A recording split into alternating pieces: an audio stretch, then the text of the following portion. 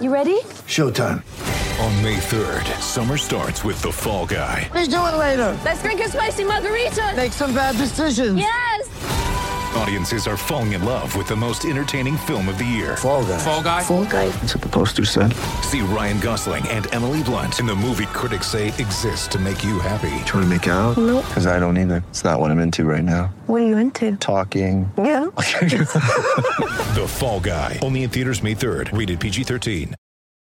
When you need mealtime inspiration, it's worth shopping Kroger, where you'll find over 30,000 mouth-watering choices that excite your inner foodie. And no matter what tasty choice you make, you'll enjoy our everyday low prices, plus extra ways to save, like digital coupons worth over $600 each week. You can also save up to $1 off per gallon at the pump with fuel points. More savings and more inspiring flavors make shopping Kroger worth it every time. Kroger, fresh for everyone. Fuel restrictions apply. Hello, I'm Scott Soshnick. And I'm Eben Novy-Williams, and this is the NFL season kicks off sports business podcast, The Sporticast.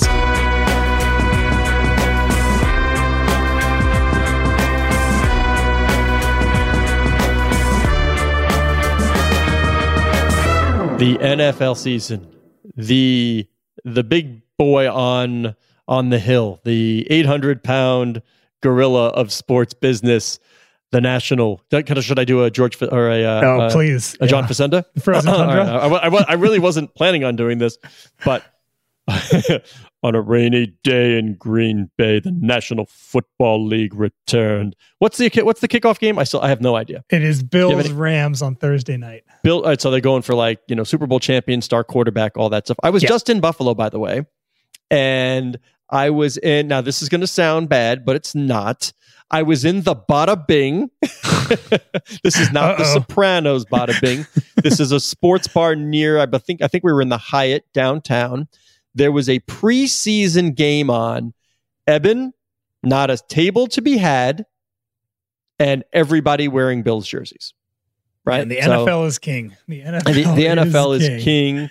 I mean, we do have, starting today, we have a series of stories coming out on Succession, and it played out, and we came up with the idea to do this because we've been seeing problems in sort of handing down teams, and there's been infighting among family members, most notably among the Denver Broncos when the estate of Pat Bowlen, it became an ugly, messy thing. That team was sold, of course, so we wanted to take a peek at what goes into this. How do people set up the wills and estates and trusts? What are the rules that govern this? How do they go about it? What are the pitfalls? So we do encourage everybody to take a look at that. But after that, we get to the business of the NFL, and that's television, right? It's just TV, it's media. We still have the media arm sale of the NFL going on, but we did get some information out of Fox that reminds us once again that the NFL is just a behemoth. What did Fox tell us? Fox has almost entirely sold out of its ad inventory for the Super Bowl. For people who are wondering if that's early, it's very early. Typically, a lot of these sales happen in September and October. Instead, right before the season has started, Fox is over 95% sold out. Some of those 30-second spots got selling for $7 million. It feels like just 2 or 3 years ago that we eclipsed the $5 million mark. $7 million for some 30-second ad spots in the Super Bowl. This is a Fox game in February. Just another data point talking about all of the things you teased in there, that NFL business is booming. Valuations are soaring. I think Kurt Badenhausen put the average NFL team at $4.14 billion value heading into this season. New TV deals are about to kick in. There's a lot going on that really shows the NFL flexing its muscle, continuing to flex its muscle right now. Yeah. Well, tell me about streaming again. Wait, I thought the whole world of sport was about streaming and data capture, knowing more about your customers and Manning casting and narrow casting. No. One thing that Roger Goodell and Brian Rolapp have always told us about the philosophy of the NFL is that and when I say it, I mean the owners have a strategy of breadth, BREADTH, wide breadth. They want to capture the biggest audience possible. And because they can do that on linear TV, that dying medium, right? Because they can do that on linear TV, the NFL, unlike some other leagues that has to take chances, they can sit back and experiment. Hello, Amazon Thursday, right? Thursday night with Amazon. They can sit back, dip a toe in the water, see how it goes, learn from the other leagues. The sports world is watching MLS to see what happens with their streaming only Apple deal. The world is watching to see what happens to the audience size, what happens to the ability to monetize whatever eyeballs show up. So the NFL has, the king of all luxury here. They can learn. What do they say? A smart person learns from his own mistakes. A truly wise person learns from the mistakes of others. Well, the NFL has that ability to kick back, put the feet up, and watch the mistakes of others. They do not need to take any chances. And don't want to do anything to jeopardize their standing as the most watched entertainment platform in the country, right? What is it? 45 of the 50 most watched TV shows in every year in recent memory have been NFL games. None more watched, obviously, than the Super Bowl, which is drawing 100+ million viewers every time it's played. Scott, I wrote this down because I thought it was interesting. 1981, there were 30-second Super Bowl spots being sold for $275,000. Now, and what year was that? That was 1981? 1981. Now they're selling for over $7 million. So that's a 25 times increase in that span. I was curious what's appreciating faster, the price for a 30-second ad or the value of NFL teams. I looked at our valuations. The NFL team sold closest to 1981 was the Bensons. They bought the Saints in 1985 for $70 million. The Saints are now worth $3.26 billion. That's a 46 times multiple. So as much as the price of a 30-second ad is increasing, the value of NFL franchises are appreciating at almost double the rate. All right, regular listeners who know my warped brain, I'm hoping you can guess, since you're bringing up what has increased more, what am I going to ask? Can we compare two things? The price of the Super Bowl commercial versus something else that we have discussed. What do I want to know? I know you haven't done the math. I have not. I don't know what it is. I mean, I know we talked about the honeydews index. There it is. I wanted to compare Super Bowl commercial price versus the honeydews. The price of the honeydews at the U.S. Open. That's exactly the honeydews what I was hoping you would since do. 2007. So I think both the Super Bowl and the and the NFL team appreciation is happening at a much faster clip. But no offense to Mr. Anthony Krupe, our media writer, but I have not. I saw the story move. So I knew, what the headlines were, but I have not had a chance to really read it. Did he get into it all? Which companies are likely to advertise this year? I mean, you had the streamings. I don't think we're going to see a lot of Crypto.com. Yeah. I'm just guessing. As marketing budgets, I mean, remember, this is all happening. I think you need to look at the backdrop, right? This is happening at a time where if you throw on any financial TV show, you're going to hear the recession word, right? And marketing budgets are being slashed. Is the NFL, is the Super Bowl immune to the chief marketing officer's command of, we have to watch our nickels. We have to watch how we're spending. Oh, wait a minute. The Super Bowl? Yeah. Let's do that. How much? 7? That's okay. Go ahead, make that spend. I think the answer to that has to be yes, Scott, just by virtue of the fact that Fox is 95% sold out way earlier than they've done 10 of these Super Bowls. Fox has way earlier than they ever have been in the past. And you can make maybe some arguments to split the difference between what you're saying and that being the case. And it could just be that there are just a few specific corners of the advertising world that really want Super Bowl ads and the rest are maybe a little bit more blasé. Anthony didn't get into all those details, but yeah, I think every year there's something specific. Last year, you mentioned the crypto. There were so many crypto platforms and lenders that wanted to advertise. I agree. I think we're going to see a little bit less of that in February 2023, unless some crazy market rebound happens. But sports betting is one of those. Now that as more and more states come online, a lot more companies are willing to do national advertising spends as opposed to state by state back when there was only just a few states that were legal.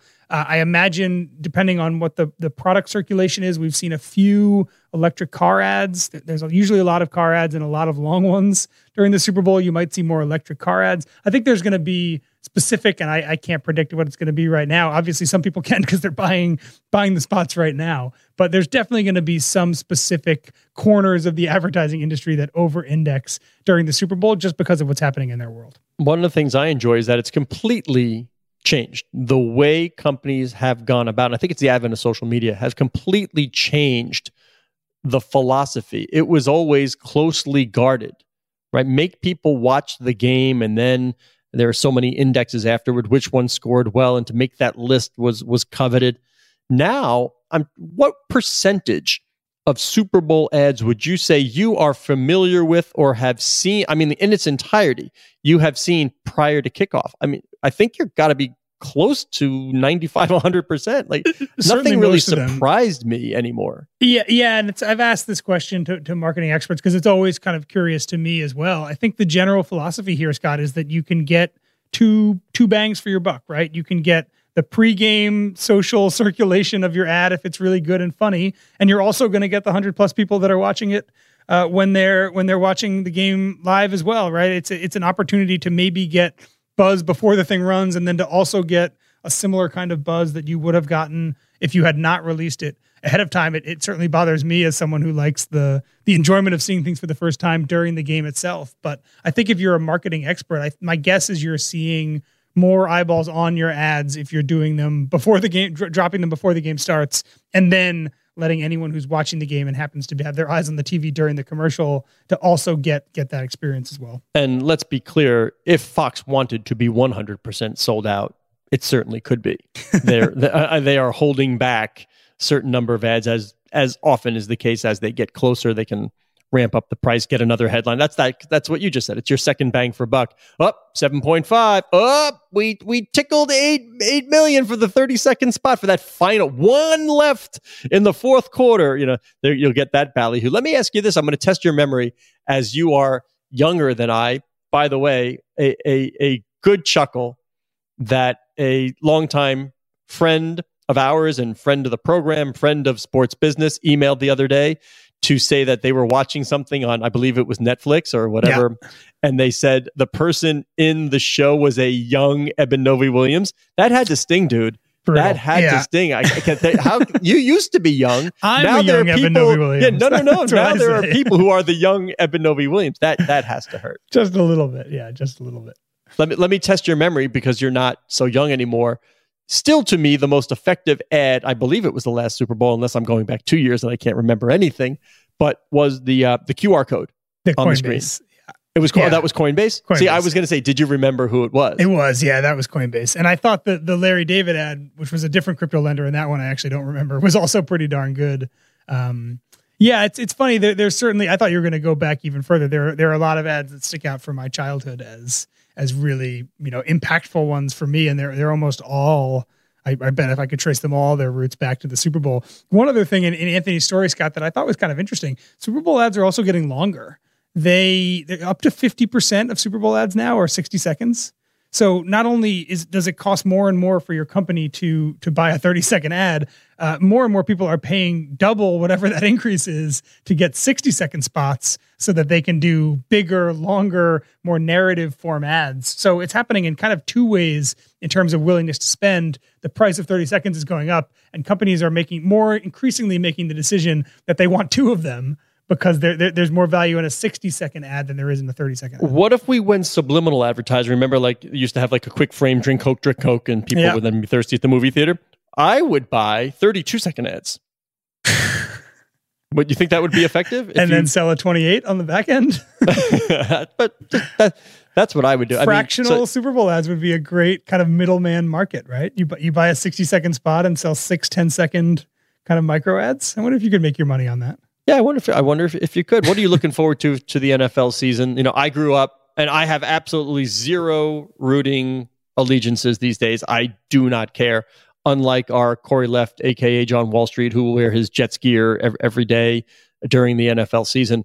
And anything capture you like? This player, this team, the storyline, and I mean, besides, by the way, on the business side, the sale of the media assets. We're still waiting to see. Goldman Sachs is shopping.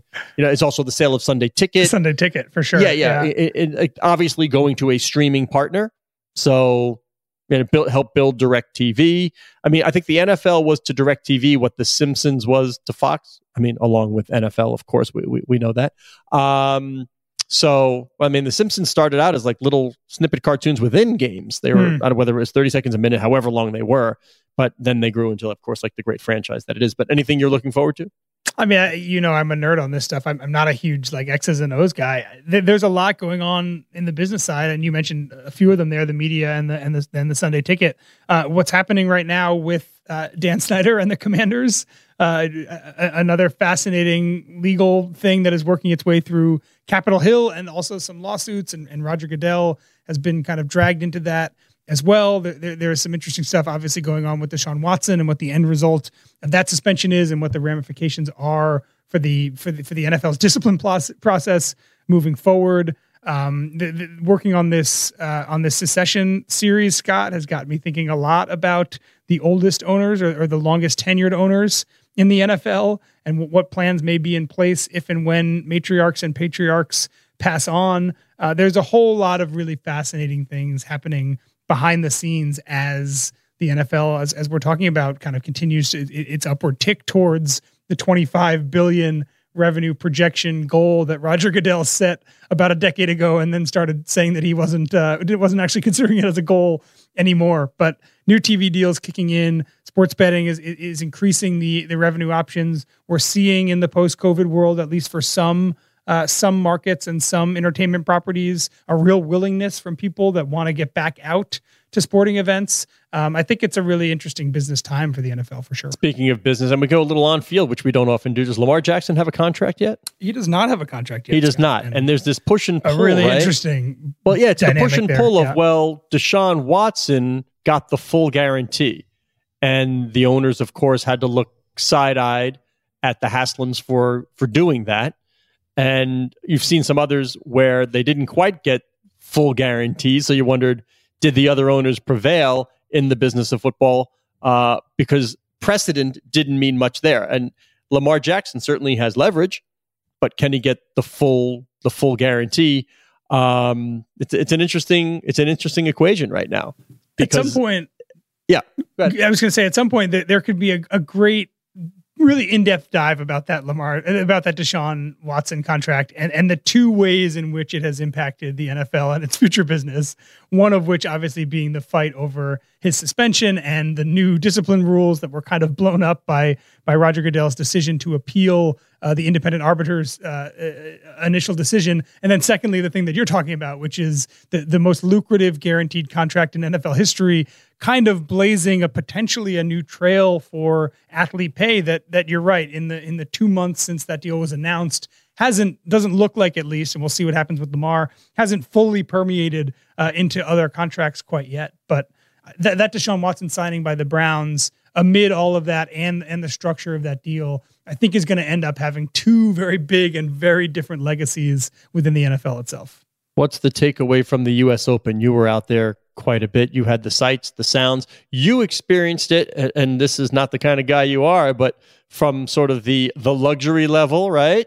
You sort of saw that experience, and they're selling it. It is an upscale event. We know that, but they really did ratchet up the premium part of this. Elevate helped the USTA sell corporate spaces, meeting spaces, suites. It was about premium. And I'm not surprised. I mean, I always wondered why they didn't lean harder into what the demographic demands. And that's the premium luxury experience. The premium, everything, I think, business-wise at the US Open, and we talked about this on the show earlier this week, is booming right now. I think of this year's US Open as kind of a tale of two different weeks. We talked a lot, obviously, in the first week about Serena. It was the Serena event. And part and parcel of that, we also discussed what is tennis going to do when Rafa and Roger and Serena and Venus and Novak are no longer the stars of the sport. Well, we're getting a preview in the second week of the US Open. I think all 8 quarterfinalists in both the men's and the women's singles draw. None of those 16 players have ever won a Grand Slam before, or there's 15 of the 16 haven't won. There's very few players that are left singles wise that have won Grand Slams, and that is a peek at the future, right? For good and for bad. I think we've seen with Francis Tiafoe, a young American man who is certainly exciting, that if he makes it, kind of breaks into that top level, could be great for the sport and great for the sport in the U.S. Coco Gauff, who lost recently, another good example of a young American who the crowds really like, who, if she becomes kind of a consistent top 5 player, is fantastic for the sport. I think, again, we got the send-off in the first week and did bonkers, millions of people watching all of Serena's matches. And now we're seeing tennis kind of grapple with, okay, this is what it's probably going to look like moving forward. And who's the draw here? Who are the best players? Who can we make kind of the face of the sport moving forward? And some of there's going to be growing pains in there, I think, for sure. But this US Open especially feels like a glimpse into tennis's not so distant future. All right, you and I have not discussed this in our massive preparation for our podcast this week. Hey, we had a big team call. We didn't really have time to say, what do you want to talk about? But did you see the headline on the Ohio State Notre Dame game? Did you see the viewership numbers? The viewership numbers. I did not see it, no, but I'm assuming it was large. Okay, so fill in the blank. Here's our headline. Ohio State Notre Dame draws blank in, I'll even give you in booming college kickoff. Give me a number for Ohio State Notre Dame that you think would fall right in there. Saturday night. The game was close. I'm going to embarrass myself by tossing out a number here. Don't go Super Bowl on me because we started there, but Yeah, under 100. I'm going to say 7.5 million. Okay. You're only off by 3 million. 10.5. 10.5 million viewers. For those who don't know, we need to put that in some context. That's a huge for the first game of a season, a non-conference game for these schools.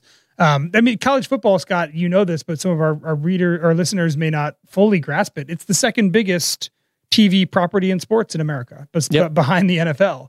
And if you look at the money numbers, it's nowhere near the size. The NFL is getting, under this new deal, like $11 billion a year in TV money, maybe even a little bit higher at that point. The money spent on college football's TV is, it's a couple $100 million for the college football playoff.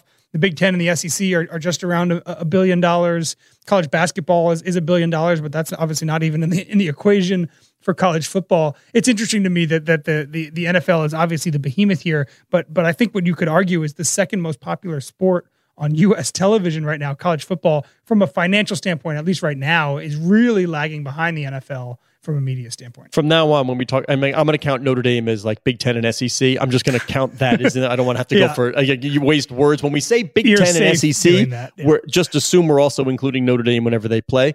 But here's the line from Kruppe. The Saturday Night Football premiere now ranks as the most watched U.S. TV broadcast since 14 million viewers tuned in to see ready for this? Warriors close out the Celtics in Game 6 of the NBA Finals. There you go. Yeah, so Celtics, Warriors. NBA Finals deciding game. You have Steph Curry, global superstar. You have Boston Celtics, legacy brand in the NBA. This was right behind that. And then all told, the ESPN family of networks, I love that phrase because, of course, now we're including Hulu, Disney Plus, all this stuff. The ESPN family of networks posted its most watched weekend opening weekend. Come on, Kruppe. In 6 years. So if you're wondering, this seismic battle shaping up for this expanded college football playoff and the bidding between Rupert Murdoch's and Disney and how much they're going to fork over to control this thing, fantastic. And it's sports business, just a sports business onlooker's dream.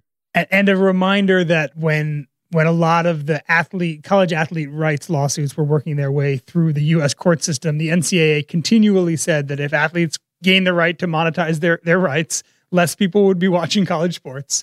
And that, we're 1 year into NIL. That obviously is not true. And a lot of college sports and college football fans complained a lot about the new transfer portal rules, which have instituted a form of free agency in college football that I would argue, and many people have, should have been available to them all along. And a lot of fans moaned about that and said that they would also stop watching college football because the transfer rules made it too much like professional sports, at least through 1 week of the new college football season. That seems very definitively to not be the case, Scott, that despite a lot of changes that make college football a little bit better for the athletes that are playing the games every Thursday, Friday, Saturday, at least the fans are still tuning in. I'm going to put you on the spot, and then I'm going to let you close the show simply for my own entertainment. Oh, boy. But yeah, I start thinking about it now. This is good because now you'll stumble your answer to this one. No, I'll put you on the spot. So did those people who said that if athletes were given the right to monetize their NIL name, image, and likeness, that college sports, the audience would go down, all that, did they really believe that? Or was it a knee-jerk reaction to, I just want to hold on to everything that I can? It's a great question, Scott. Did the all the major league commissioners who said sports betting was a fundamental threat to the integrity of their sports for 2 decades, did they really mean that, or were they just kind of waiting for the economics to change, or trying to hold on to old economics? As I have told you, I won't say which league, which kind of high-ranking executive, but I have said this before, that one did say to me that there was no moral objection to sports betting. There was no fear. There was no anything. There just wasn't enough money. And when there was enough money, that would be enough to overcome any and all opposition. And there we were. That was simply just about the show me enough and we'll make it happen.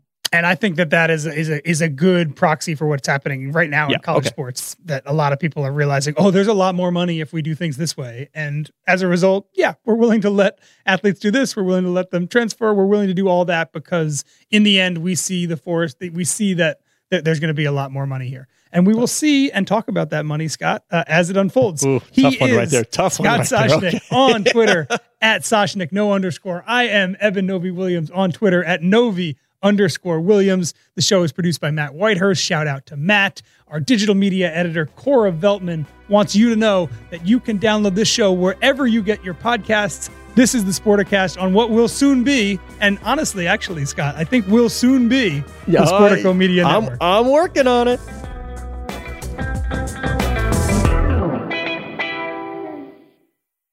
Hello, it is Ryan, and I was on a flight the other day playing one of my favorite social spin slot games on ChumbaCasino.com. I looked over at the person sitting next to me, and you know what they were doing? They were also playing Chumba Casino. Coincidence? I think not. Everybody's loving having fun with it. Chumba Casino is home to hundreds of casino-style games that you can play for free anytime, anywhere, even at 30,000 feet. So sign up now at ChumbaCasino.com to claim your free welcome bonus. That's ChumbaCasino.com and live the Chumba life. No purchase necessary. VGW. Void where prohibited by law. See terms and conditions. 18+.